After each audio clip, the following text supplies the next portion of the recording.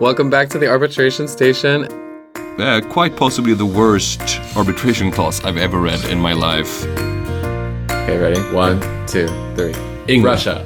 Oh, well, of course. He's gonna get disbarred in 2 seconds after all of this. Yeah, so if I were the sole arbitrator... It's called, give them the old razzle-dazzle, Joel. You just, if it sounds good, maybe they won't listen. Relaciones exteriores y culto. Arriba. Hello and welcome to the Arbitration Station. My name is Brian Kotick. I am Joel Dahlqvist Kullborg. And we are your co-hosts for another episode of the Arbitration Station podcast, covering both commercial and investment arbitration, 66 serious substance, 33% general ponderings and musings of the arbitration world, and 1% tears, because it's our last episode of the season. Oh, sad face. Where in the world are you, Joel? I am in Copenhagen, where in the world are you, Brian? We're in the world.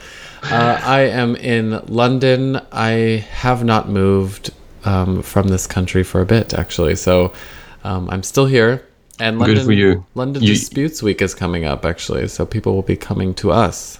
Ah, you should stay there then. I've been seeing the world lately. Oh, not really. Where since have we you last been? spoke. I just realized that we were in DC together, so I can't really claim any credit for that. To you, our DC trip was not leaving London for a long time. That was like 2 weeks ago. Right. To me, it's seeing the world. But after that, I went to California, and then I've been going back and forth between Sweden and Denmark, so not really seeing the world, come to think of it. What did you have going on in Sweden? I go to Sweden all the time. I went up to Uppsala to finish off some things, did some teaching, and I also met my family in Gothenburg. Nice. But that's not the appropriate question. The appropriate question is, what did you do in California? Because I was there working for IA Reporter, which we, of course, ought to thank for the last time this season for the generous support of what is now my primary work, basically. Right. Thank you very much. Why don't you give us a little blurb on them? Yeah, we want to thank them. Our sponsor, Investment Arbitration Reporter, an online service focused on international investment law for more than 10 years, and I think it's actually closer to 12 now. IA Reporter has offered up-to-the-minute coverage of new arbitrations, recent decisions, and notable policy developments. IA Reporter's team of expert analysts offer informed and incisive analysis as well as investigative reporting on cases and developments that are otherwise confidential. To find out why the world's leading law firms, universities, and government agencies subscribe to IA Reporter, visit iareporter.com. So did you have any updates from your IA Reporter meetings in California? Well, I mean, they were in California, which is interesting because that's also where you're from. And That's I'm right. absolutely not from California. I'm like the opposite of a person from California. So it was an interesting experience. Luke, who runs IA Reporter, is Canadian and lives in California. And he is fish in the water. He's so natural there. People are so nice, so annoyingly nice that I found myself being provoked. Yeah. Provoked? You'll love this, but I one night after we had worked, I had some spare time and I bought a book, and I was just in the mood for finding a dive bar to sit down and read my book, have a beer to myself in Venice Beach, and it turned out to be impossible. Because everyone wanted to talk to you? Yeah, first of all, you have the hostesses and the waitresses and the bartenders and all the people that basically are transactionally being nice because you pay them tips, so Right. they have to be nice. It was very hard just finding a place where I could walk in without having to like exchange pleasantries with 6 different people working at the establishment in That's question. so funny. That happened Once to me I in did, DC, actually. Oh, really? Yeah, because I was waiting for you to check in, and then I went on my computer to work a little bit, and this person like kept refilling my water and be like, "What you working on?" And I'm like, "Wait, no." Exactly. Hey, man, what you reading? Yeah. Ooh, sounds difficult. Leave me alone. I picture you in like on the Venice boardwalk with people in like skimpy bathing suits rollerblading down the boardwalk with like sunglasses and like a boombox over their shoulder, and you are in like head to toe like black with like a pipe and like hunched shoulders and being like, "Get out of my way." It was more or less like that, but it was good for me to be exposed to this kind of niceties in the public arena, I think. Right. And the meetings were very good. It was useful just hanging out with Luke and talking arbitration in a professional context, because otherwise, obviously, we're remotely working most of the time. So it was nice being in the same room, and we got some good ideas and some enjoyable social time as well. You know, that's happening a lot more. I mean, it also happens in the firm context, this like remote working, and it's working more and more when you have huge cases and like a lot of people trying to specialize in arbitration across all of the offices, that you get a team that's composed of like 3 or 4 different people from different offices, and then remote working becomes your new normal. And then you realize when you meet up with someone face to face, it's like a lot better. Yeah, it is. I've obviously made a big point out of my solitary strands and my personality on this podcast, but I realize now that there's a point, and from time to time, working with people, it actually makes you a happier human being. Right. By and large.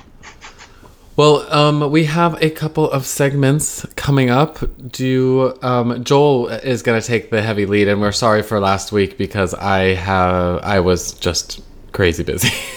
And also it was Easter, and I mean, he resurrected, right? We can't. Yeah, right. Yeah. You should have led with that. It was for religious reasons, exactly. not anything else. It was Passover, so we passed over last week.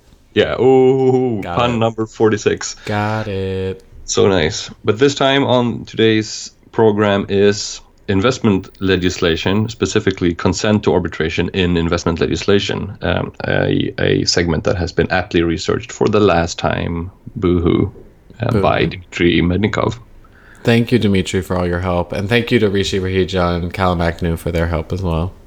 Amen. After that, we will do the book club, which is not so aptly researched by me, because I have read a book, and I will tell you all about that book. It's Dealing in Virtue, a classic from the mid-1990s, a study of the history and sociology of international commercial arbitration that I think is an amazing book, as will become clear. And then we have Happy Fun Time, and as far as I can tell, part of the reason that we're doing this Happy Fun Time is because you want to show our listeners that you have trainees who work for you at your firm. I have minions. No, we have 2 people from Winston here in London. We have a current trainee and someone who is newly qualified, so has just gotten an associate position, but had just finished his traineeship here. This is very unique. Oh, now we have to make this the final episode. I know. That's full circle. Just to put me on a whipping post. Very unique. It's unique to the London market, or to the UK market, and I think they have something to say. We have Kata, who is Hungarian, who is now living in London, but is educated in England as well. And then we have Ollie, who's born and raised in the UK, so they'll give some comparative looks into the legal system and the training, and then I will tell them what it's like to compare that to the US system of someone who just leaves law school, and the same thing in the Swedish system, leaves law school and walks in your first day at work and you're expected to know anything about anything. Yeah, that's good. It might also give us a chance to sort of rectify all the mistakes we made when we talked about QCs, another particularity with the UK system. Now we can actually have some people who are training in the system to talk about it rather than us speculating from the outside. Amen. Well, here we go on our last episode.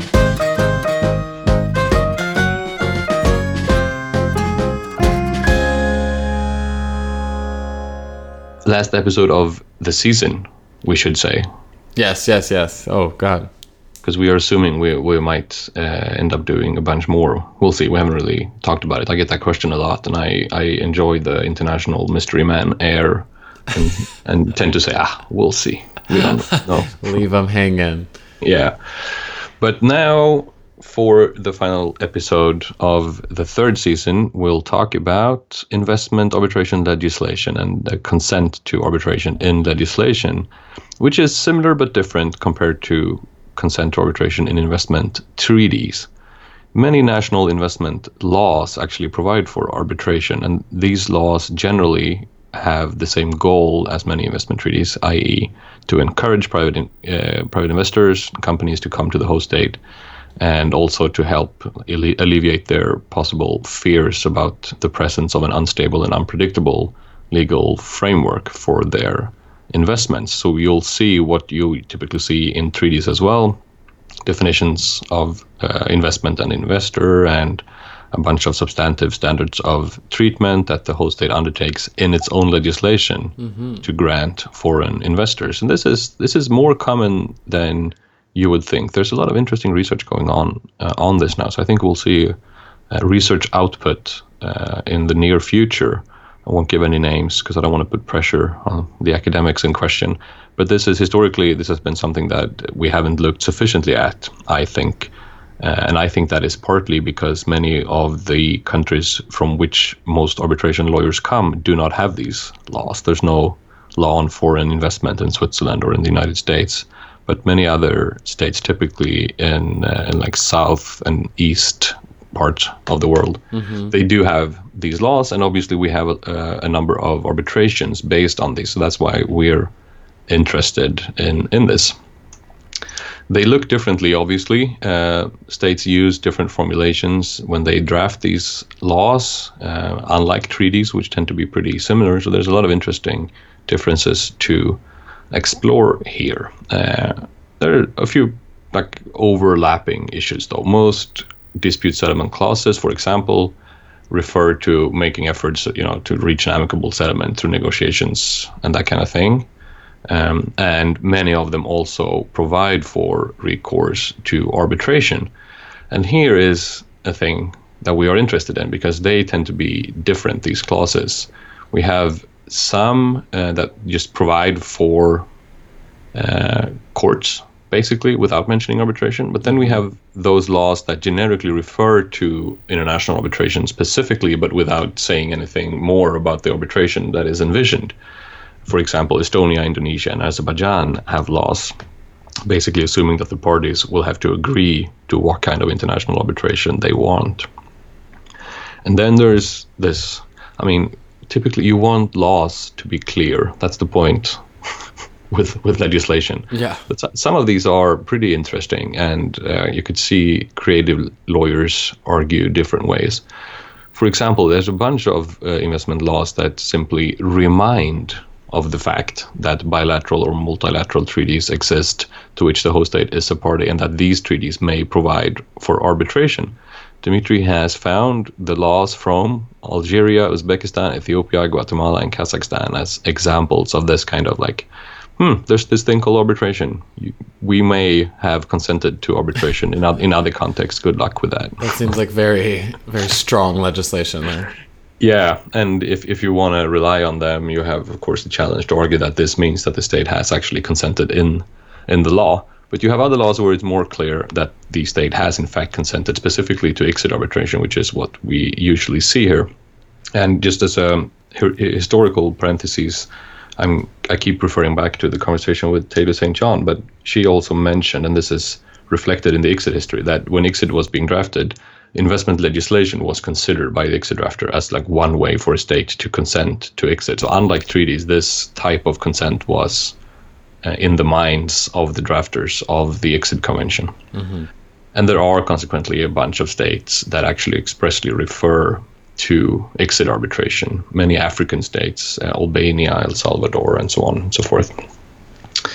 That doesn't mean necessarily, though, that a mere reference to exit means that the state has given unilateral and irrevocable consent to exit arbitration. For example, in Tradex Hellas versus Albania, an exit case based on Albania's foreign investment law of 1993, this was a clear example of consent to exit jurisdiction, because that law says the foreign investor may submit the dispute for resolution, and the Republic of Albania hereby consents to submission thereof. So, consent to exit. Mm-hmm.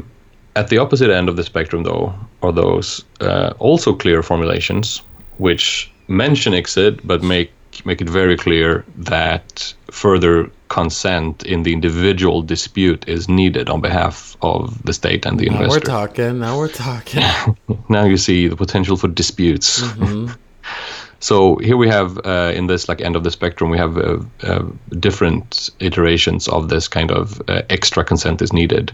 For example, the law may provide that ICSID is available upon express agreement of both parties, or as may be mutually agreed by the parties.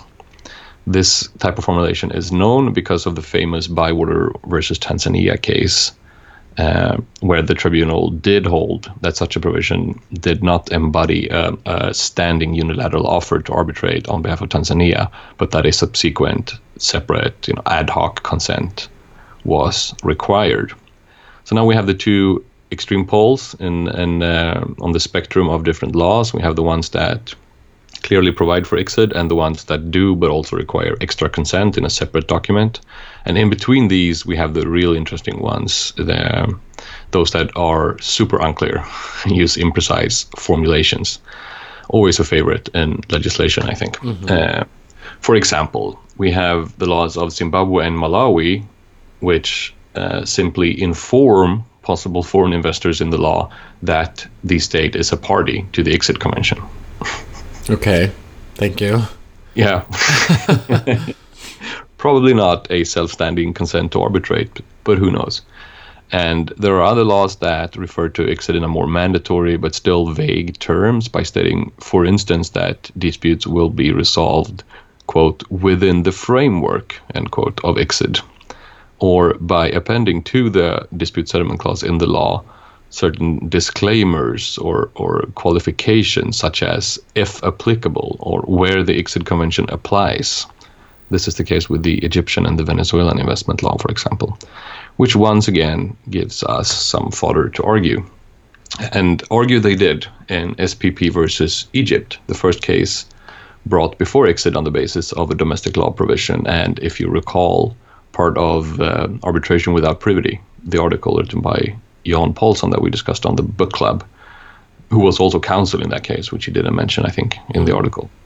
In that case, if you remember, the investor claimed that Egypt had given its consent to ICSID jurisdiction by enacting the 1974 law, and that the investor then consented in a letter from its managing director to Egypt's Minister of Tourism, and again by filing actually the request for ICSID arbitration. Egypt argued that the provision in the law was not a sufficient basis for the center's jurisdiction, but the tribunal found that no separate ad hoc manifestation of consent between the parties was needed and then upheld jurisdiction.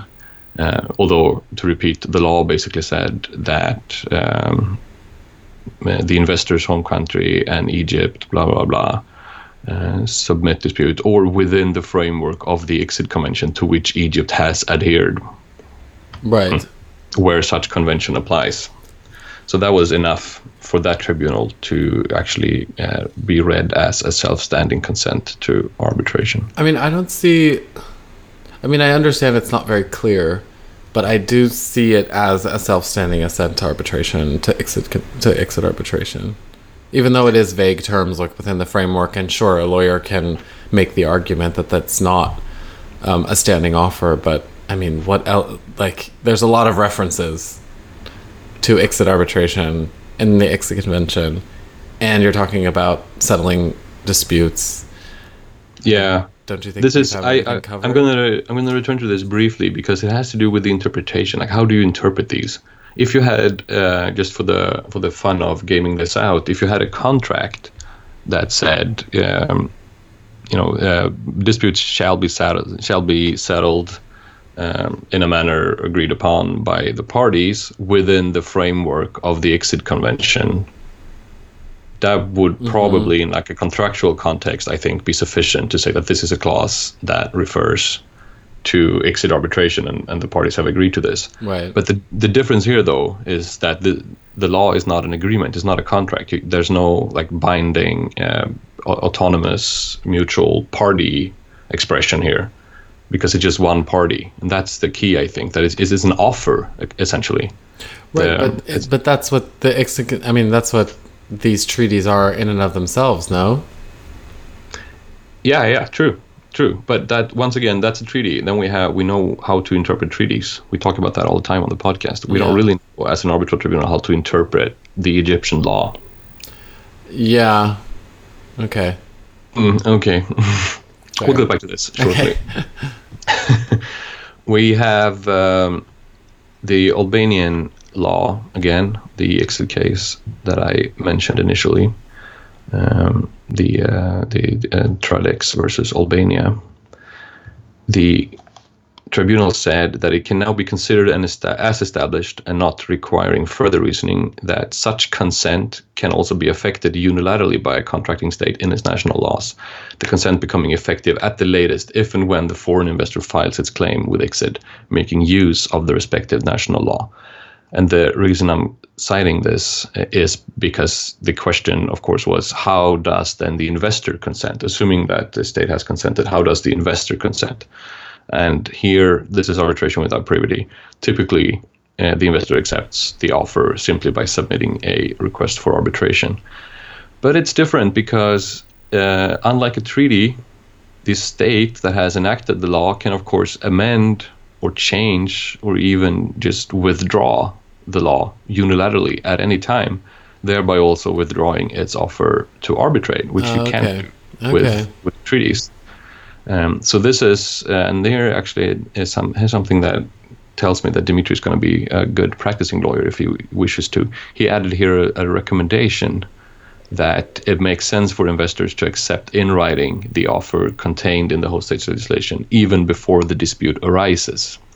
So when you make the investment or you apply to have the investment authorized or whatever, even if there's no dispute yet, you might be wise to include, like, we hereby accept the offer for potential arbitration should the shit hit the fan further down the line. Academically appealing, practically not going to happen really often. I think it's going to set off alarms at the state. People don't know about investment arbitration when they invest until they're in it. Okay, but even still in 2019, I would say a lot, but I think people, they are becoming more sophisticated. But they have trouble putting an arbitration clause into a contract, let alone looking up the legislation and agreeing to legislation. And it's very proactive. And of course, as a counsel, you would say yes, please look into this. But and if you're structuring an investment in different jurisdictions, sure, you're going to be more attuned to that. But it is a bit, even getting authorization in investment, if you need to do that under the treaty, like a lot of people don't even do that, and you have to go to like an implied authorization by the way the state treated your investment. Yeah, this was actually on the table in a case that I only know about because there was a dissenting opinion by Kai Hober that we both know well. A pretty recent exit case, Société Resort versus Côte d'Ivoire or Ivory Coast, dealt with this and whether the investor had consented validly. So not the state's consent, but the investor's consent, because Article 20 of the Ivory Coast Investment Code is confusingly drafted and requires the investor to expressly consent to exit arbitration when it applies for authorization of its investment. Mm-hmm. So in order to be protected by the law, you need to have an investment that has been authorized by the state. Right. And in order to also have access to exit arbitration, you must... Well, we don't have to go into the weeds on this, but it seemed that the investment law also provided that you must consent to exit arbitration expressly in the authorization instrument. And here the investor had not done so. So the state argued that since the investor had not made an express reference to exit in its authorization instrument, it had not accepted the state's offer to arbitrate in the law. And the majority of the tribunal disagreed with this interpretation and found that there was no need under the code, as they interpreted the code, to expressly refer to exit arbitration in its authorization application, but that the application, just generally, because it was under the scope of the law, would be enough to be an expression of consent on behalf of the investor. But then one arbitrator dissented and read the clause as saying that you actually have to expressly refer to exit arbitration. This is a very interesting case that I can recommend to students of treaty interpretation, as well as, of course, general interpretation. It wasn't a treaty, but it's interesting to contrast this with treaty interpretation because the Investment Act contained many inconsistencies. Mm-hmm. And both the majority and the dissenter discussed how to approach these inconsistencies in the language. And it's only written in French, which I think complicated things a little bit because the arbitration was in English. So it wasn't treaty interpretation. So the Vienna Convention does not necessarily help you. And that brings me back to what you flagged earlier. Right. That sort of the final point here. How do you interpret arbitration clauses in domestic legislation? I mean, essentially, this is applicable law.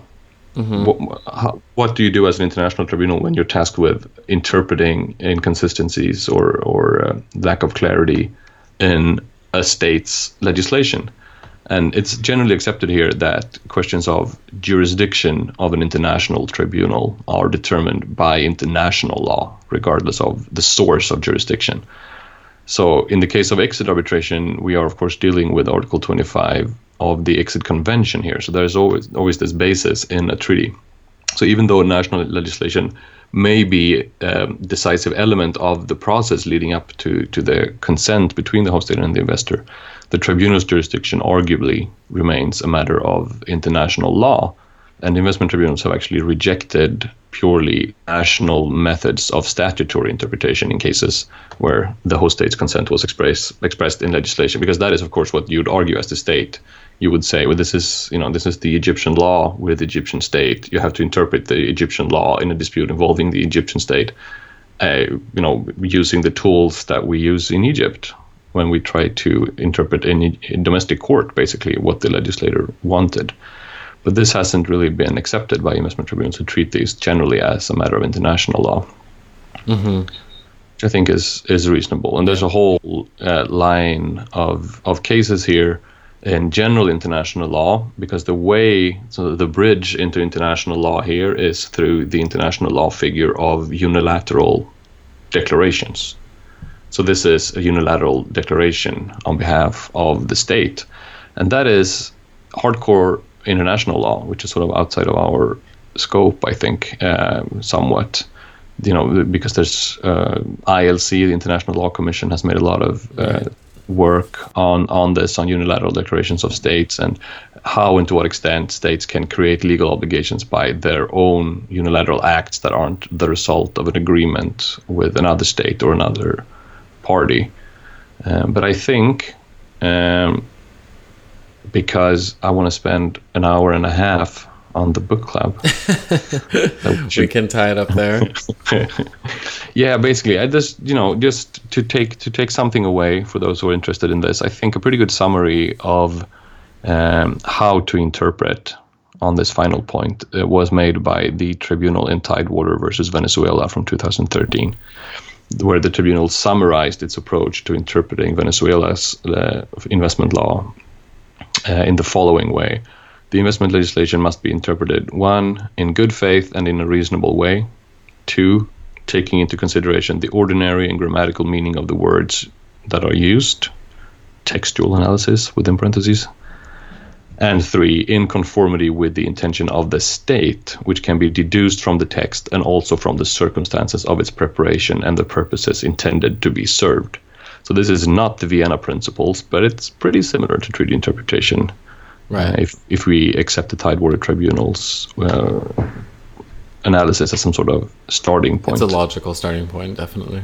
It is, and there's we can have interpretation school basically, but I think the cynical approach is that towards the end of any operation of this, you'll end up with more or less the same tools anyway.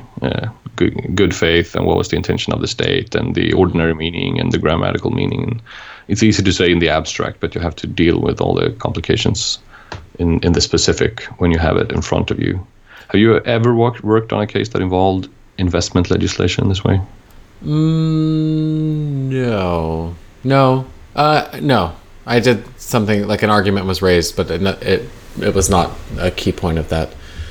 Okay, I see. That. But I mean, I think if you're attacking this like any other domestic legislation that is being attacked in an arbitration, you can have kind of experts on the law. You can look to the travaux of the law. You can, just like you would do in any treaty interpretation. So I think practically the evidence that you put forward to determine what the state had intended is going to be very similar to what they intended in a treaty. Yeah. But I think you're right. The actual reasoning of the tribunal needs to be couched in something a little bit less Vienna Convention. Yeah, exactly. I loved you just walked right into this and set up the book club segment, focusing as you just did on the facts and the evidence and not so much on the law. Law schmlaw. Which is exactly what American lawyers tend to do, and something that we'll return to when we discuss Dealing in Virtue, which discusses quite extensively the differences in legal cultures between US and continental European approaches. Oh God, head in hands. I cannot wait to hear what you have to say. Let's go.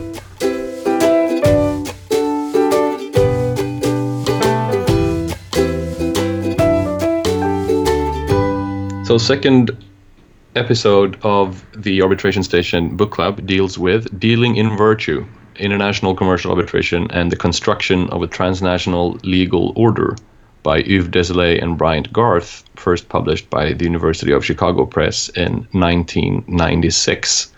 This timing overlaps with the previous text discussed in this esteemed book club, that is Jan Paulsson's article Arbitration Without Privity. And this timing is interesting, and we'll return to this timing later on.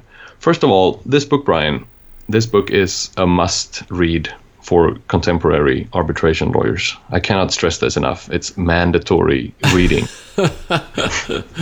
Okay. I'll get into it. Summer plans. Mandatory if you want to understand our field.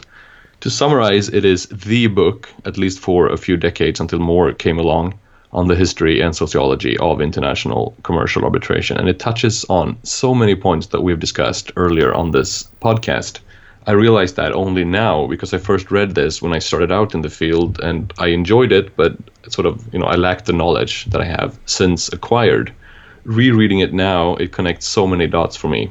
Okay. And I will try to do it justice in this book club segment, having now raised the bar so high.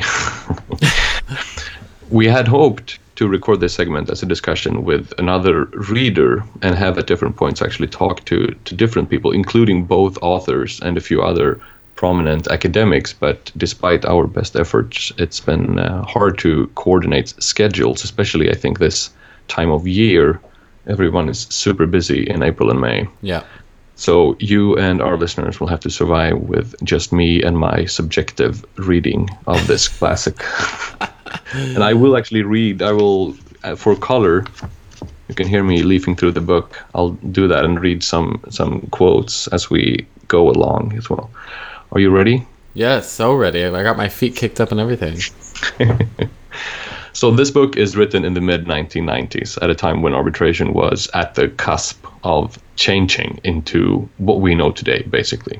And I think also what we just assume to be the way that arbitration operates. 25 years after this book was written, in the day that we're recording this, borders and national characteristics are pretty blurred and often barely noticeable. International arbitration is harmonized to a large extent, and people like you and me can meet in their mid-20s from different worlds and locations and almost immediately assume that we can speak the same language and can relate to each other. But it was not always thus, Brian. It was not always thus. What we have today came as the result of a number of gradual developments. And in 1996, these developments were detectable, maybe for the first time, for a keen observer. And thankfully, two of those wrote this book. And the subtitle is The Construction of a Transnational Legal Order, a very apt subtitle for this book. How was arbitration, as we know it today, constructed? And it's an interesting field of law, of course. We have recorded, I think, over 50 episodes of this podcast just to emphasize that point. It was pointed out by Thomas Schultz in a 2016 editorial for Journal of Dispute Settlement, where this book, Dealing in Virtue, is referenced several times. And he wrote, I quote now, "Tax lawyers do not have to sell the idea of taxes. Contract lawyers, the idea of contracts. Constitutional lawyers, the importance of the Constitution." End quote. Right, because in arbitration, those of us who work within the field, we also build it at the same time, and most importantly, for the present purposes, we sell it. Don't tell anyone. Well, I think that's pretty obvious at this point. We do that for almost a full-time job, both of us, because we know that if parties stopped using arbitration tomorrow, there would be no more arbitration law, unlike tax law and constitutional law, which you can rely on being there for quite some time in the future. So therefore, the actors within the system have a vested interest in developing it. And I think that's an interesting thing about this book is that it is often read, I think, as either one, a love song to arbitration, hailed as making arbitration sexy as a profession for the first time, or two, as a critical outsider look at a cynical business of private justice. I personally think it's neither of those two, but if you Google around a little bit, this is what you see. And as I assume every single listener will now go out and get the book, I will leave the judgment to you all. But it is worth pointing out initially that the two professors who wrote this aren't arbitration lawyers. Basically, they talked to a bunch of figures within arbitration, but they talked to them as outside observers. And then they wrote a book sort of bringing their conclusion and their analysis together based off of this material, which is a pretty good starting point, I think. Mm-hmm. I read a review that would be the latter of those two options, which is that it gave it an arc. It said they were like very optimistic. It's a sexy type of field, and then it's saying, well, I can talk about it later what the review said, but they definitely said it was on its decline. Okay, I love this. You're like a student in high school. You don't read the book, you just read the reviews and then you summarize the reviews. According to Cliff Notes. Okay, having read the book, let me start from the beginning as the book does. For a long time in the 20th century, arbitration was not a business, it was a calling. Arbitrators were distinguished figures who did not work for profit, but from a sense of duty, honor, and justice. Virtue, as the book title suggests. This started to change in the 70s and accelerated in the 80s. And in the narrative of the book, this development largely played out as a conflict between an old generation and a new generation of arbitration lawyers. The grand old men versus the technocrats. That's the language that is consistently used. And without spoiling too much, the technocrats, the young guns, they won. And that's where we are today. That was clear in the mid-90s, and to us, it's a given. And before I delve into how these two generations differed, it is interesting to note that many of the leading figures of the young guns, the technocrats that the book talks about, and also the authors talk to many of these, they are now, to people like you and me, themselves the old guard. Mm-hmm. So there are people name-checked as belonging to this emerging generation of technocratic professional arbitration lawyers, young men such as Albert Jan van den Berg, Jan Paulson, and Charlie Brouwer. And in the context of Sweden, which we will absolutely return to, believe you me, because there's a whole chapter on Stockholm in this book, our mutual tutor Kai Hober is alluded to as belonging to this wave as well. In general, there's a lot of funny guesswork here because there are a lot of anonymous quotes from arbitration insiders, and I'll read some of them. But the key question is, of course, what is it that this new generation came up with, and how was it different from what came before? So the grand old men of arbitration were, with a few notable exceptions, from continental Europe. Primarily, they came from France and from Switzerland and some other continental European countries, such as the Netherlands, Belgium, and Sweden. They had a very rigid training in civil law. Many were professors, and they also had close ties to the ICC in Paris. And the ICC is key in this book because the development of the ICC over the years is often used as a proxy for general tendencies in the field for self-evident reasons, because the ICC has always been the dominant universal institution in commercial arbitration. To the grand old men, and for a long time also to the ICC, arbitration was honorable. It was sometimes not even paid. And that idea, I think, is almost ancient, that arbitrators should be, senior figures who are above financial interest and consulted by disputing parties precisely for that reason. But there were problems with this as arbitration grew, and we are now at a point in time which we've talked about before in the context of ICSID. It's the 1970s, oil crisis, decolonization, globalization, Cold War, East-West conflicts, North-South conflicts, all of this that we know about from general history. And as a consequence, there were also more international disputes involving politically sensitive issues and generally also larger amounts than before. So increasingly, arbitration could not be viable if the pool of arbitrators was restricted to, 20 French-speaking law professors. Right. And at the ICC, this became visible. And the book, as I said, generally builds upon hundreds of interviews with anonymous arbitration insiders, and it's full with amazing quotes. And I'll start with one.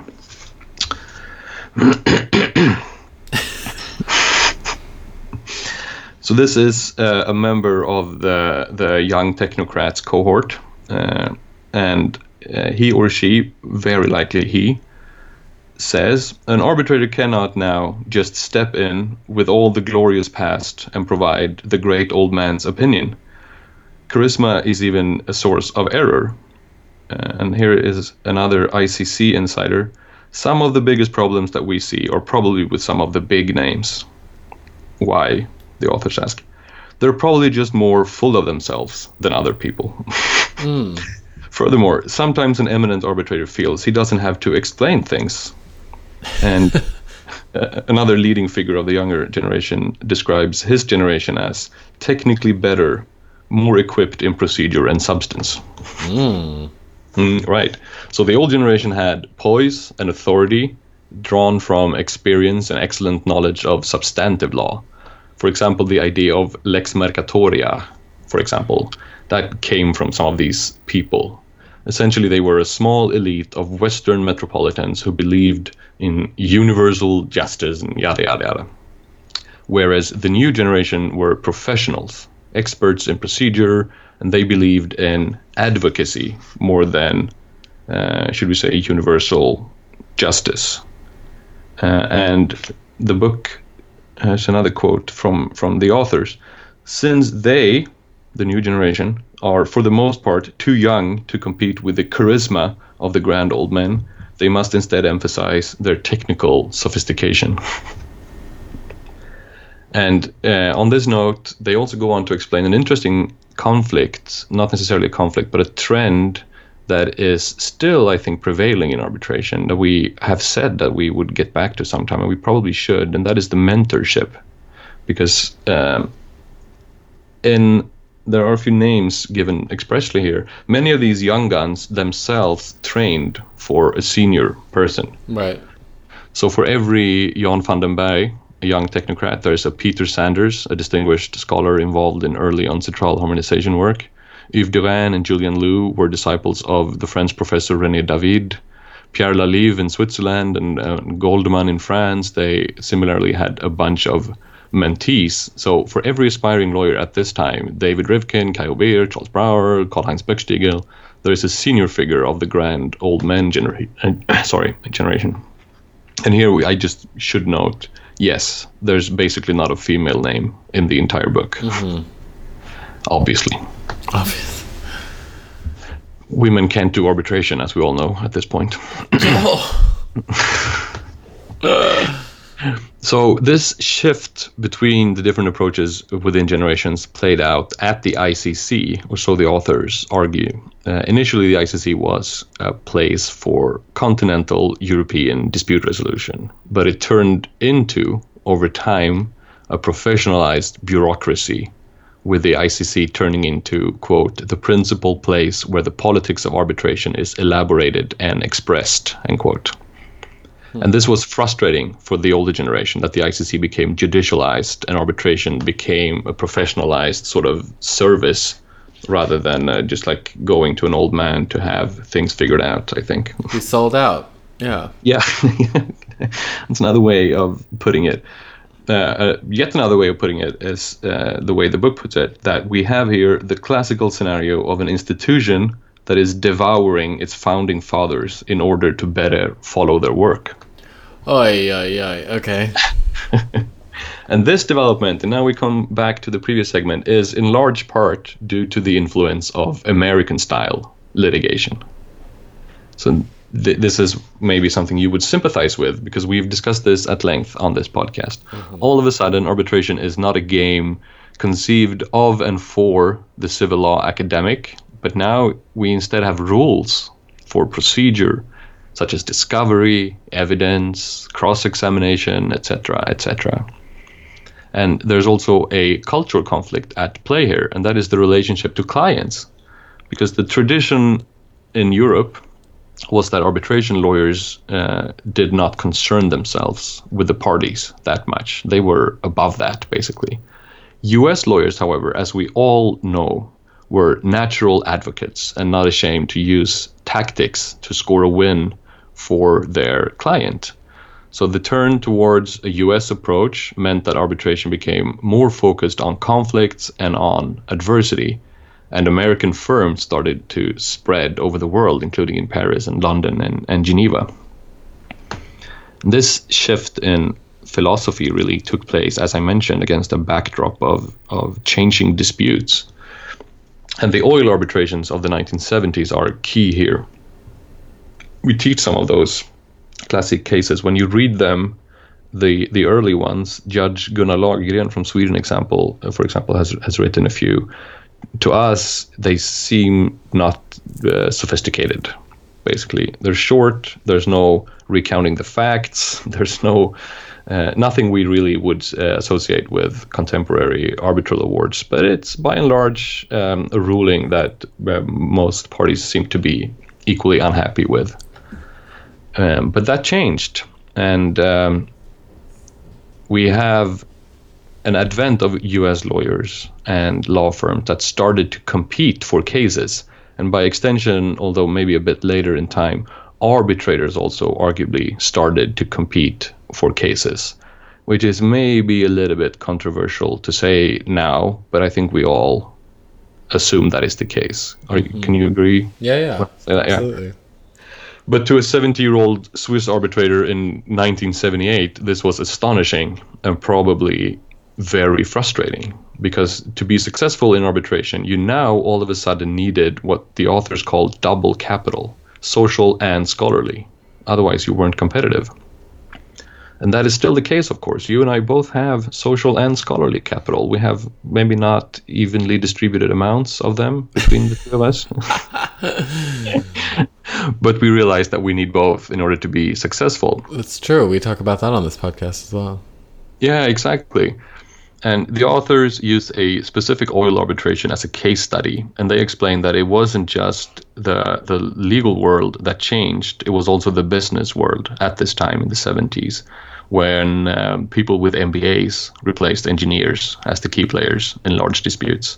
And lawyers basically followed along this development, which you could call, if you're being nice, a more sophisticated approach. If you're less nice, as you said, selling out. Right. And there's a great quote in this case study from an unnamed American law firm partner speaking about the professor types that were still predominant in the arbitrations, but were increasingly being replaced by professionalized US lawyers. He says about these professor types, quote, "They were very insular. I thought that they had a very fixed set of prejudices. A lot of them were contrary to American legal training. Like, they totally gave lip service to the facts, just kind of assumed they knew the facts, but they would make off-the-cuff judgments as to who was right or wrong based on who they had lunch with last week, and then told them something. I was just very upset with them. They were strong on the law, though. The trouble was that they would get off on a debate on the law, and you could lose them for days, and they get involved in fights with each other over some esoteric interpretation of French law, which was applicable in my case because it was Algerian law, which was really French law.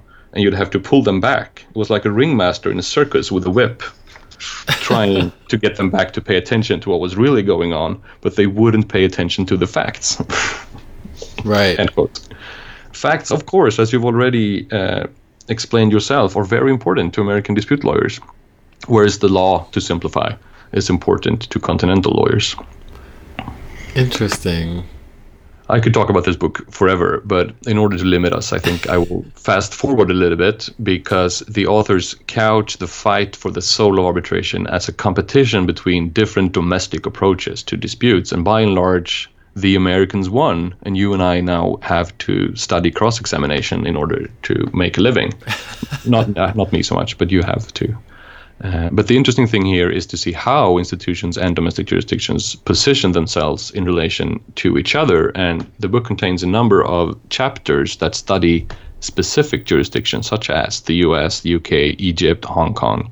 But another one is Stockholm. And I hope listeners will bear with me for focusing more on this particular chapter than on Cairo or Hong Kong, for obvious reasons. This is started as the Stockholm Arbitration Podcast, basically. That's true. It's not I think. But for obvious reasons still, the role of Stockholm in the development of international arbitration is of special interest to us both. And the chapter touches upon a few things we have ourselves talked about, coming as we do from the Stockholm arbitration community. The authors actually even went to Uppsala for a seminar with leading arbitration professionals in Sweden, and I think many of the quotes came from this session and from conversations they had in connection with this. And this is something we have thought about and talked about, both you and I. Because in relation, for example, to New York and London, the Stockholm arbitration community has been bad at selling itself. We've complained about this, you and I, about the lack of international outlook and limited willingness to go out in the world and compete for international cases, etc. It's better now, obviously, because the world has changed. But historically, this was very true, and it used to be much more like this. And the authors of Dealing in Virtue argue that let me quote them actually.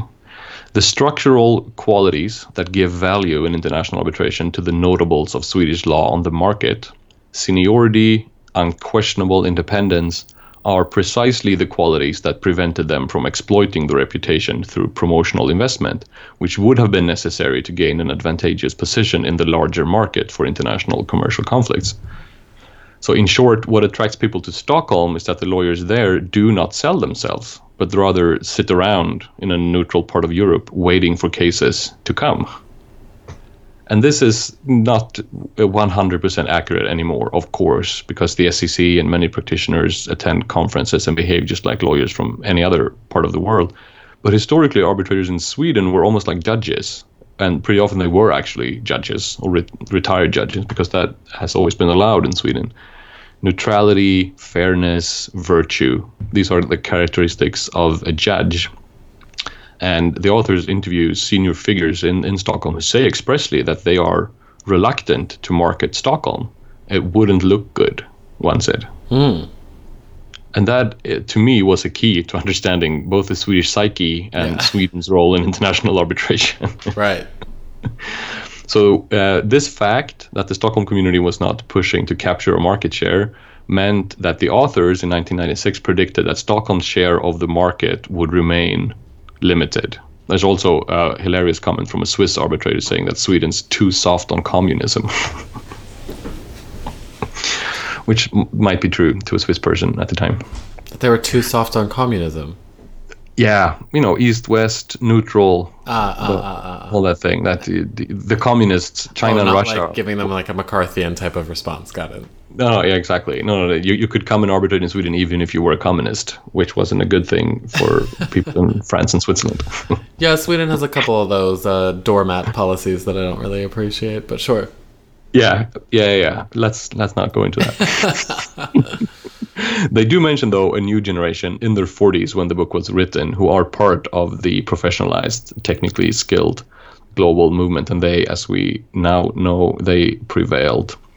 By contrast, though, in the US, arbitration had to be sold, both internally and externally. And the authors never used the phrase themselves, but what we on this podcast talk about in terms of pro-arbitration is a phenomenon that is described at length in the book. Basically, it is the history of pro-arbitration. And they use, for example, the Mitsubishi case, which we teach in Uppsala, and I would imagine you have read at some point too.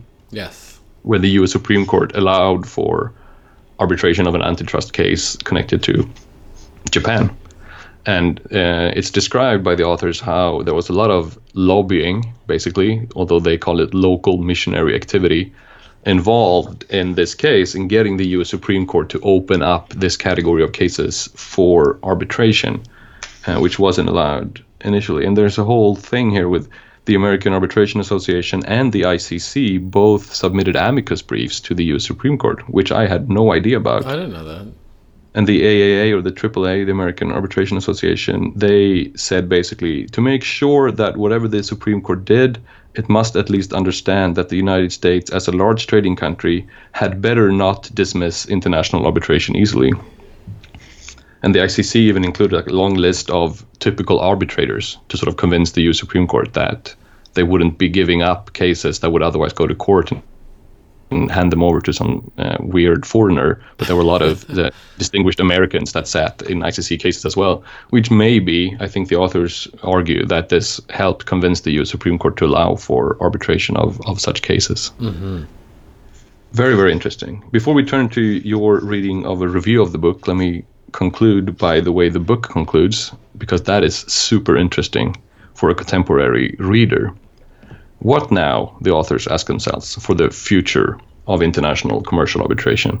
And it's almost eerie how right they've turned out to be, at least in certain regards, because the book does describe, up until this point, the evolving international private justice centered around the ICC in a specific geopolitical era of liberal policies. Arbitration grew as part of the business world and in opposition to the jurisdiction of states, but the authors saw signs of the state returning.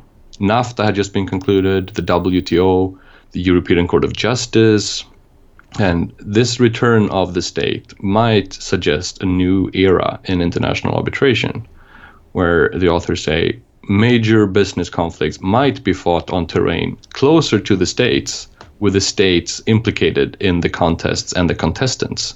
And they also mention the EU specifically and how the court in Luxembourg, quote, has been cool or even hostile to the International Chamber of Commerce and international arbitration, end quote. And in the age of Acmea, of course, this was an accurate prediction. Right. It's fair to say. We know now how arbitration has adapted and survived. Investment arbitration barely existed when the book was written, and this is full circle because this research project was concluded right about the time that Arbitration Without Privity was written. And investment arbitration has, of course, dramatically changed the world of arbitration and actually made it, I think you could argue, state-centered. The state is back, but up until the mid-1990s, international commercial arbitration was way away from the state. And that's fair. I mean, I think, yeah, I mean, you've done a really good job saying what they said, but now I want to know what you think about this. According to, I mean, the trainees are waiting outside, so not to be a proper senior, we'll have to like help them, invite them in a second. But I mean, I think you're right that they have predicted this like potential decline in arbitration, and that they have predicted that people were going to kind of catch on to what the original system was kind of getting away with, which is like these, you know, closed ranks of members in this process, and they've been, you know, patting themselves on the back and whatever. I read the book review that I read is from John Flood, who's from the University of Westminster, and he said that, you know, as long as that the institutions of globalization lagged behind the social and economic developments, arbitration flourished. So they said, so basically saying is like, as long as arbitration was kind of breaking new ground, it was able to, you know, dominate the market and become this huge market that it is today. But now that things like the WTO and the ECJ and now this European court have caught on, then you're going to find kind of this demise in arbitration, and it'll be like the death knell of international arbitration. But he says that's still an open question. Yeah, I think we need a new version of this book, basically. And there might be one out there that I just don't know about. I have a sense that there's some sort of like updated, you know, similar study. Otherwise, one has to be made. Yeah. Because I think arbitration will survive this and adapt. That is something that I take with me reading this book, that it's such a flexible and attuned world, the world of arbitration, that it will figure out a way to be relevant regardless of what happens in the surrounding world. I agree with you. I think the system's going to continue, but it is going to look it's going to have a different mask and a different face than it does now. Yeah, we're in the midst of some quite fundamental change, as was the case in 1996. Okay, should we invite the trainees in and talk to them? Yes, please open the door and the beer. All right.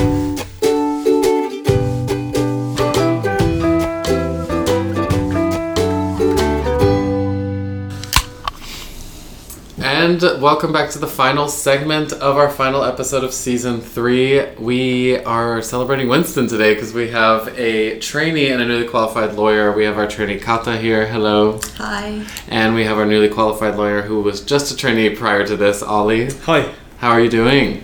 Good, thank you, yeah.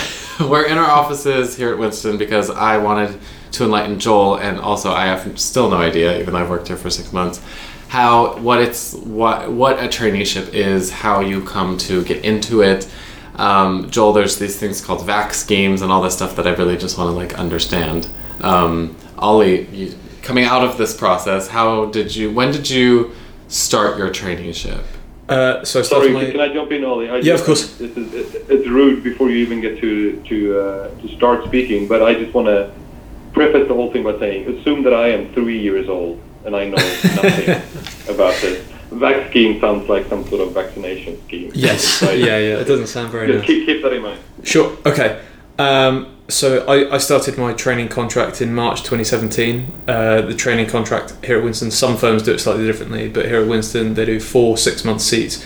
And I think that the system might have slightly changed, but generally you have to do contentious and non-contentious work. So a litigation seat and some kind of corporate or transactional seat. During my training contract, I did seats in aviation finance, competition, what else did I do? Corporate and dispute resolution and white collar crime. And I've recently qualified into the disputes team here. Did you? What I find fascinating. Okay, talk about the process before. Sure. You get it. Okay, so in terms of my background, I did a history degree, and because that's a non-law degree, you have to do a conversion course called the GDL. So I did that course in, I think, 2015-16, following which I was made an offer for a training contract. I then did another course called the LPC, the Legal Practice course, and that's another 1-year course, which is a lot more practical. After that, I worked for 6-7 months at another company within Thomson Reuters, and then I started here.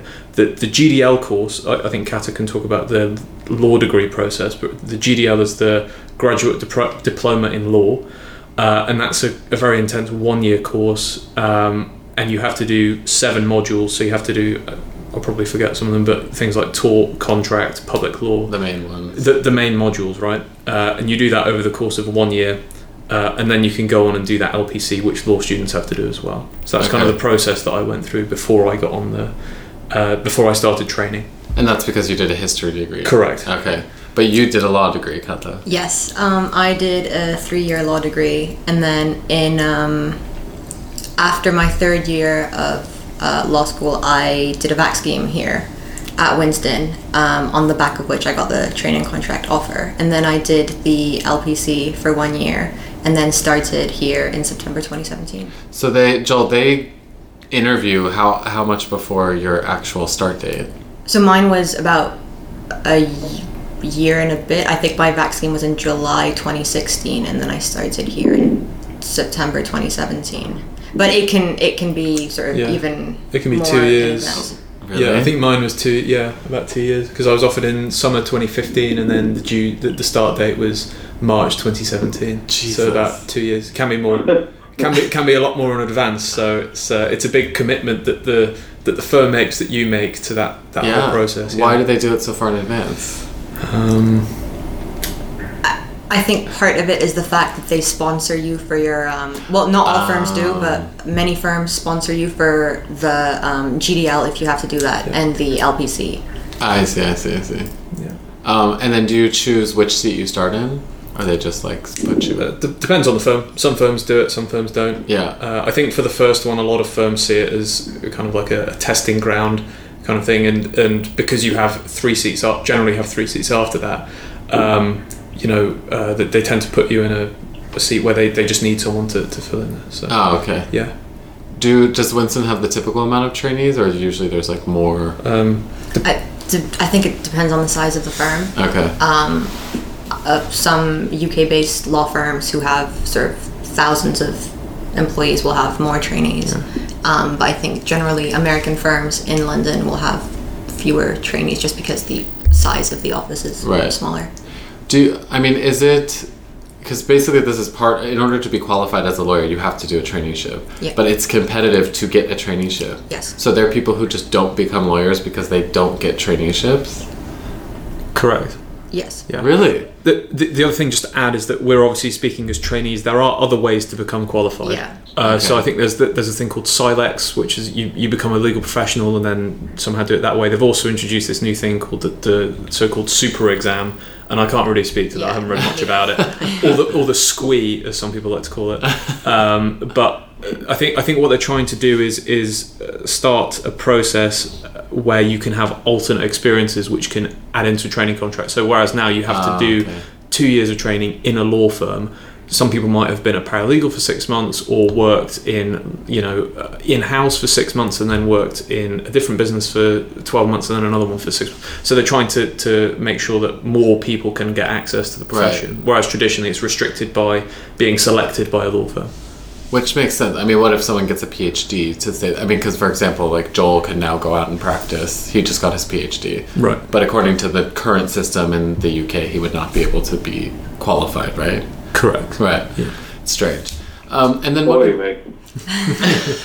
don't want you anyway. So you kind of show up on your first day of your traineeship, and were you like, I have no idea what I'm about to do?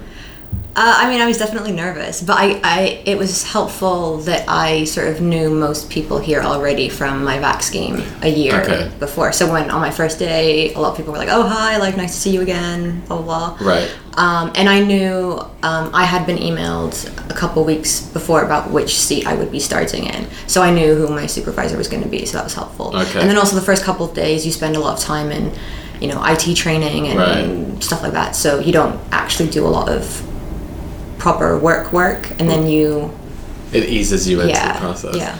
But what kind of tasks are you getting as a trainee versus? I mean, what type of task does someone send to a trainee versus sending to a paralegal? Or does that vary between firm and between the definition? I think it varies between firm. I think that trainees are generally, I'd say obviously it depends on the partner and the firm and things, but trainees are generally encouraged to grow a bit more, and they're given more substantive tasks. Obviously, that in every area that firms practice in, there are administrative tasks that need to be done no matter what. So in dispute seats you need to do bundles. In corporate seats you need to do prepare Bibles to send out to clients after transactions have closed, things like that paralegals and trainees would have to do. Even in some cases junior associates would have to do.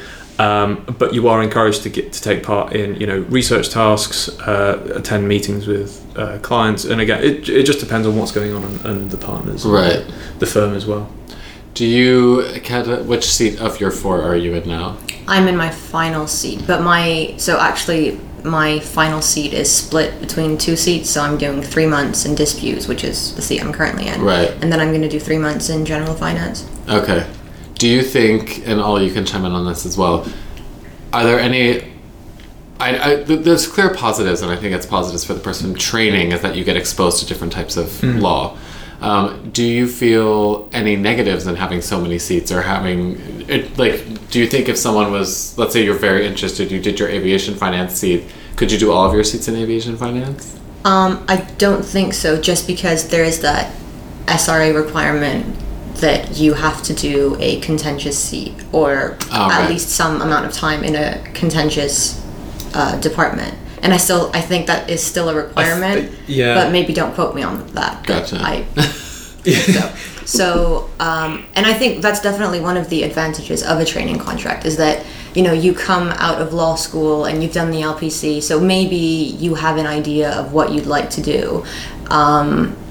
But the training contract is definitely a good way to experience other areas of law that maybe you hadn't considered qualifying in before. Right. So maybe you really enjoyed, I don't know, like competition law when you were at university, but then you do a corporate C and you're like, oh, actually, this is what I want to do for the rest of my life. Right. So And yeah, I think 6 months is a good amount of time to spend in each seat because it allows you to sort of immerse yourself in the work. Right. But then it's also not like 2 years or something of your time. Do you think the $1 million question, if you put your comparative glasses on, do you think that this type of approach, where you spend less time in university and more time doing in-work training, turns you into a better lawyer, generally speaking, than the traditional 4 or 5 years, so just like sitting in school and then, as Brian said, just starting straight out of law school? I mean, I think it's a bit tough seeing that we haven't experienced the other side. The other side of it, and I'm not sure anyone really will or would want to, having qualified in one jurisdiction, having to go through it again.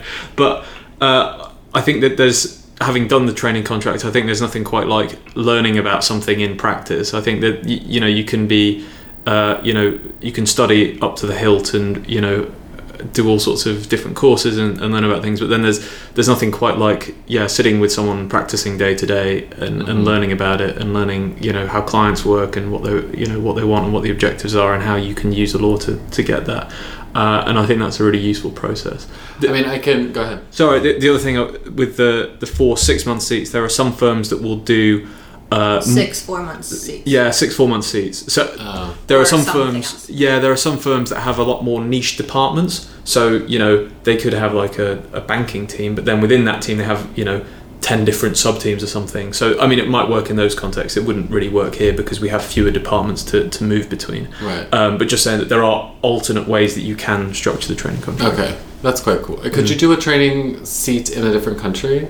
Yeah, so a lot of firms that have offices around the world offer secondments. Okay. So you can, I think you must have to like apply for them. Right. And then potentially you get to go to like Australia for 6 months or something. Right. You can also do secondments to clients as well. Yeah. So you can work in-house at the client. Okay. Yeah. Joel, to your question on comparative, comparing the two systems, I mean, I can just say that coming up the ranks for myself and walking into Mannheimer the first day versus Ollie, who just qualified and walked into his same office the first day, which was the same office he had been working in for the year before that. But we had, and this is a very mundane example, but it just gives you an idea to compare, is that, Ollie was listening in on a call and taking notes and like had it in like well formatted and drafted in a way that was like very useful, whereas you would get someone walking in Sweden or in the US and they would have to take notes on a call and they would bring like a pen and a paper and take shorthand notes of what the call was about instead of taking like verbatim notes on what the call was about to make it more helpful. So that experience. Yeah, I think there's certain practical working things that you get to grips with more as a junior, as a trainee, that you don't necessarily get from academia. I think the other thing to say about my path with the history degree is that going into a disputes area, which does involve reading cases, legislation, and things like that, the GDL is very focused, and it literally just gives you the right amount of law to kind of get by. And although I there's lots of litigators out there that have done a GDL or a history degree and taken that route, I think there is something to be said for doing a law degree and that you have that more rigorous legal training. Although a lot of people tell me that on a law degree you'll do things like Roman law, which you're never going to have to use in practice. So, yeah. Did you have to do Roman law, Catherine? No, I did not. Oh, you didn't? But just kind of jumping onto what someone said before, I can't remember who, but about just going back to the advantages, or not advantages, but benefits of a training contract. It's good to be able to sit with different people as well, like different supervisors, because you get to experience different working styles, and then you kind of mold your own based on like sort of what you thought potentially worked well or what you didn't think worked so well as you were being supervised. Mm-hmm. So that's quite helpful, I think, as well. Yeah, I mean, that truly comparative approach, I think, is the biggest advantage of it. I think we get, because in the US, you even apply to a firm and you don't even know what department you're going to get into. So it's, I mean, is that the same here, that you could potentially qualify into something that you did not want to qualify into? No. Okay. Well actually... This can happen at all firms. It's that sometimes hiring happens on a business need basis. So sometimes it might be that one department is full up and they've hired lots of people recently and they just don't need a junior person, but they actually have lots of space in another department, so they make an offer for that department, and then the person might make a decision on that basis. Yeah, but you have to keep in mind that whatever you decide that you want to qualify into is what you're going to be doing for the rest of your life. So really? Generally. There is some scope to change, but it's quite restricted. Yeah. So if for example you're at your current firm and you want to qualify into the corporate team, but you find out that there are no roles available in the corporate team, but they say, oh, but we have something in litigation. Would you be interested in that? Then you really have to think like, oh, do I want to just accept this offer just to have a job, or do I want to look externally and qualify into corporate somewhere else? Because the end of the training contract is also a natural break in kind of a career path, and it is an opportunity to move. And some people do take that, some people don't, and it depends on the firm. Interesting. Yeah. What is this VAC scheme process? So the VAC scheme is short for a vacation scheme. Oh. It's basically like a summer internship. Oh, okay. That's so you usually when you're in your second year of a law degree, I think. Second year law degree or later. Or final year non-law degree. Yeah. Generally. I think. Yes. You apply for vacation schemes at various firms, and then you hopefully get one. But even if you don't get one, that's not necessarily an issue in terms of finding a training contract later on. Okay. The only, or I guess one of the benefits of having a VAC scheme is that at the end of your VAC scheme, like on the last day or the second to last day, you will automatically get a training contract interview. On most VAC schemes, I don't know if all of them work this way, but for example, the Winston VAC scheme. We all automatically got an interview for a training contract on the second to last day of the VAC scheme. I see. So you have that kind of. Right. But is getting your VAC scheme interview or getting the training contract interview, is it all based on grades? Or is it more? Not necessarily. No, it depends on your university, and a lot of it on your prior experience and your general interest and how you do an interview. It's quite a broad picture, because I think I'm sure this is the same in every jurisdiction, but firms will get lots of applications through the door, and sometimes it's very hard to tell candidates apart. So it can be different factors that differentiate people. Obviously, the grades are very important, and you're not going to make the cut unless you've got the minimum grade requirements. Right. So it is important, but because there's often a lot of candidates, particularly at the bigger firms, or they'll get thousands of applications. They need to differentiate people somehow. So they and also cultural fit is quite important as well. I think a lot of people are, in fact, most people are probably capable of doing the job. It's just a matter of fitting in, and that's also what the VAC scheme is about. Trying to find the firm, trying to find people that are would get on in that environment. Because I think all the people who are selected for the VAC scheme are more than capable of doing the job of a trainee and further down the line an associate. But it's just finding those right people, and then it's also about the participants in the scheme making sure that the firm is right for them and that they work well with the people at the firm, and it's also the type of work that they want to do. And the other thing is that often when you're studying, you don't necessarily know a lot about in practice what it means to do something. So, and particularly so in industry. So with finance, as a law student or a history student, you're not going to know a lot about capital markets or derivatives or arbitration necessarily. So it's quite important to get that practical experience on the VAC scheme so that you can understand a bit more about what you're going to do and decide whether or not you like doing that. Do you feel that now that you have qualified into a specific practice group, that you have been able to use, I mean, this is quite recent, but that for the time now, you've been able to use what you have learned in your other rotations or your other seats for your disputes? Definitely. Okay. It's been very useful. I think with the transactional seats that I've done, so aviation, finance and corporate, there's a lot of document management and drafting skills that are very useful. And then also just some of the interpersonal skills and the negotiation skills that you use in those are very useful. I think it does bring kind of a more holistic approach to disputes, because that's what we're talking about today. So it's just that you're not, especially when you get to something like the calculation of damages or even how the industry of your client operates that is underlying the dispute, to not, if someone brings a kind of an M&A dispute and you have no idea how M&As work or how to calculate them. you would have no idea how to draft a submission on it. Also being at the same firm, that there was a matter recently where a potential dispute arose with an aviation client that we have, and I've been in that seat. I've done similar transactions, so I understand how it works. So I was kind of explaining to the partner on the matter, the disputes partner on the matter, the transactions and the parties and how all right, Ollie, and things like that. Right.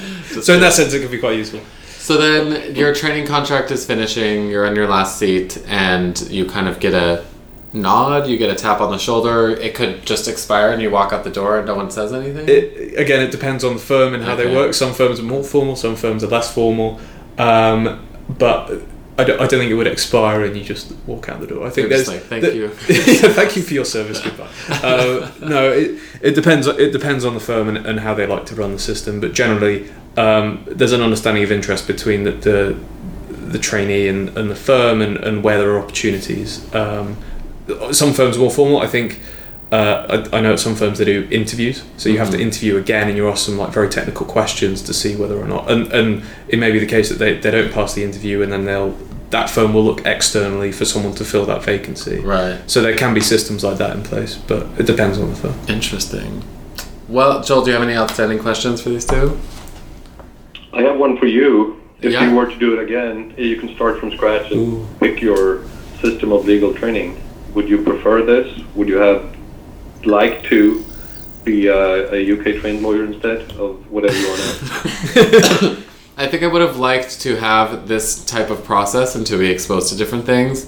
But two things. One, the competition to get into these things, it just adds another layer of competition, right? It's not just getting your summer associateships, which we have to do in the US, but that has all changed after the crisis. Like the summer associate positions are not as abundant as they used to be, and so it doesn't just automatically feed in from your second summer associate to your job. So now it's now become a little bit of a wild west in getting jobs. So I think it just adds, it's a lot of competition, and it's a lot of red tape and hurdles to jump just to get a job.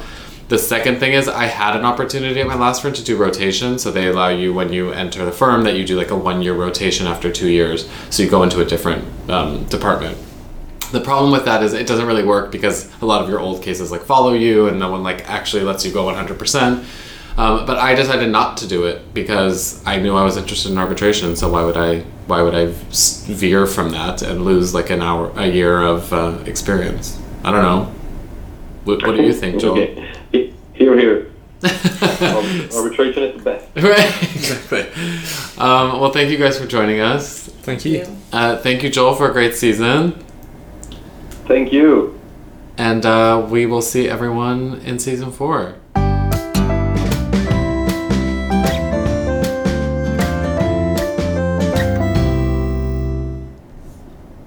Well, that was fun learning about a new system.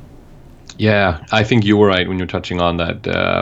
Obviously you were because you were recounting an experience, but that Ollie was way more prepared than you were coming out of law school. And I always have this sense of inferiority talking to English-trained lawyers. Yeah, it's true. I mean, they sit down and they're the junior, but they know a lot about the law and about how it works to work at a law firm, so... Yeah, well, it's too late for us, but good for them. Another career, another time. Well, what we do need is a more proper send-off, though. This is the last episode for quite some time. I'm guessing we won't record until after the summer, if we record more. So thank you for a third season. Thank you, Joel. I mean, this was a slower tempo since it was once every 2 weeks. Maybe people can chime in and let us know what they think about that. It's just difficult to get it out every week, but I think it worked well, don't you? Yeah, I think so too. It was a good pace for us, and our listeners are, of course, very busy people who have things going on. So my randomized impression, speaking to people and reading our emails, is that people enjoyed this. Let's see what happens in the future. But there's a summer in between, and I'm going to enjoy it. And I'm assuming you're going to work because you're a lawyer. Yeah, I will work. I'll be scavenging more topics for the podcast and lining up more interviews. So hopefully we can... And find new sponsors. If the iReporter will still have us, of course, but maybe find new sponsors. So everybody keep emailing us, and Joel will still be active on the Twitter. And I will be watching Joel be active on our Twitter at the Arb Station, and email us, of course, at thearbitrationstation@gmail.com. We can cliffhang that we have already gotten some invites for some cool events in the fall. Yeah, we should make that work. That would be great. Take the podcast on the road some more. Thank you to all those people, named and unnamed, who donated to our crowdfunding campaign at the outset of this season. Thanks also, of course, to IA Reporter and to Luke Peterson, to our 3 editors, or research assistants rather, that helped us out. The editor is Jan. Jan, thank you, Jan. Yeah, running on the steam of Jan Kunster's energy and competence. Absolutely. We have a team. I mean, we have a little team over here, and it's growing, and I'm excited, just as Joel likes to keep the international mystery behind it. If and when we continue, hopefully it just gets bigger and bigger. I think the support that we've had thus far and the comments and input that we've had from everyone has been invaluable, and it's been so helpful, and it's been such an exciting ride so far. Yeah, now we've started to get emails from partners at law firms and names that we do recognize, telling us that they listen, and that scares me a little bit. So we might have to take a break. So far, it's been positive feedback, but we'll see. Yeah, okay. You run back into your office. I'll go back to mine, and we will talk when we talk. Take care in the meantime. Take care, Joel. Talk soon. Bye. Bye. Allegedly, though, I guess. Allegedly. You're the native speaker. It can't be very unique. Unique means one of a kind. It's either unique or it's not. It's like you're either pregnant or you're not. There's no way to qualify unique. This is so interesting because... And my problem, Joel, is the following.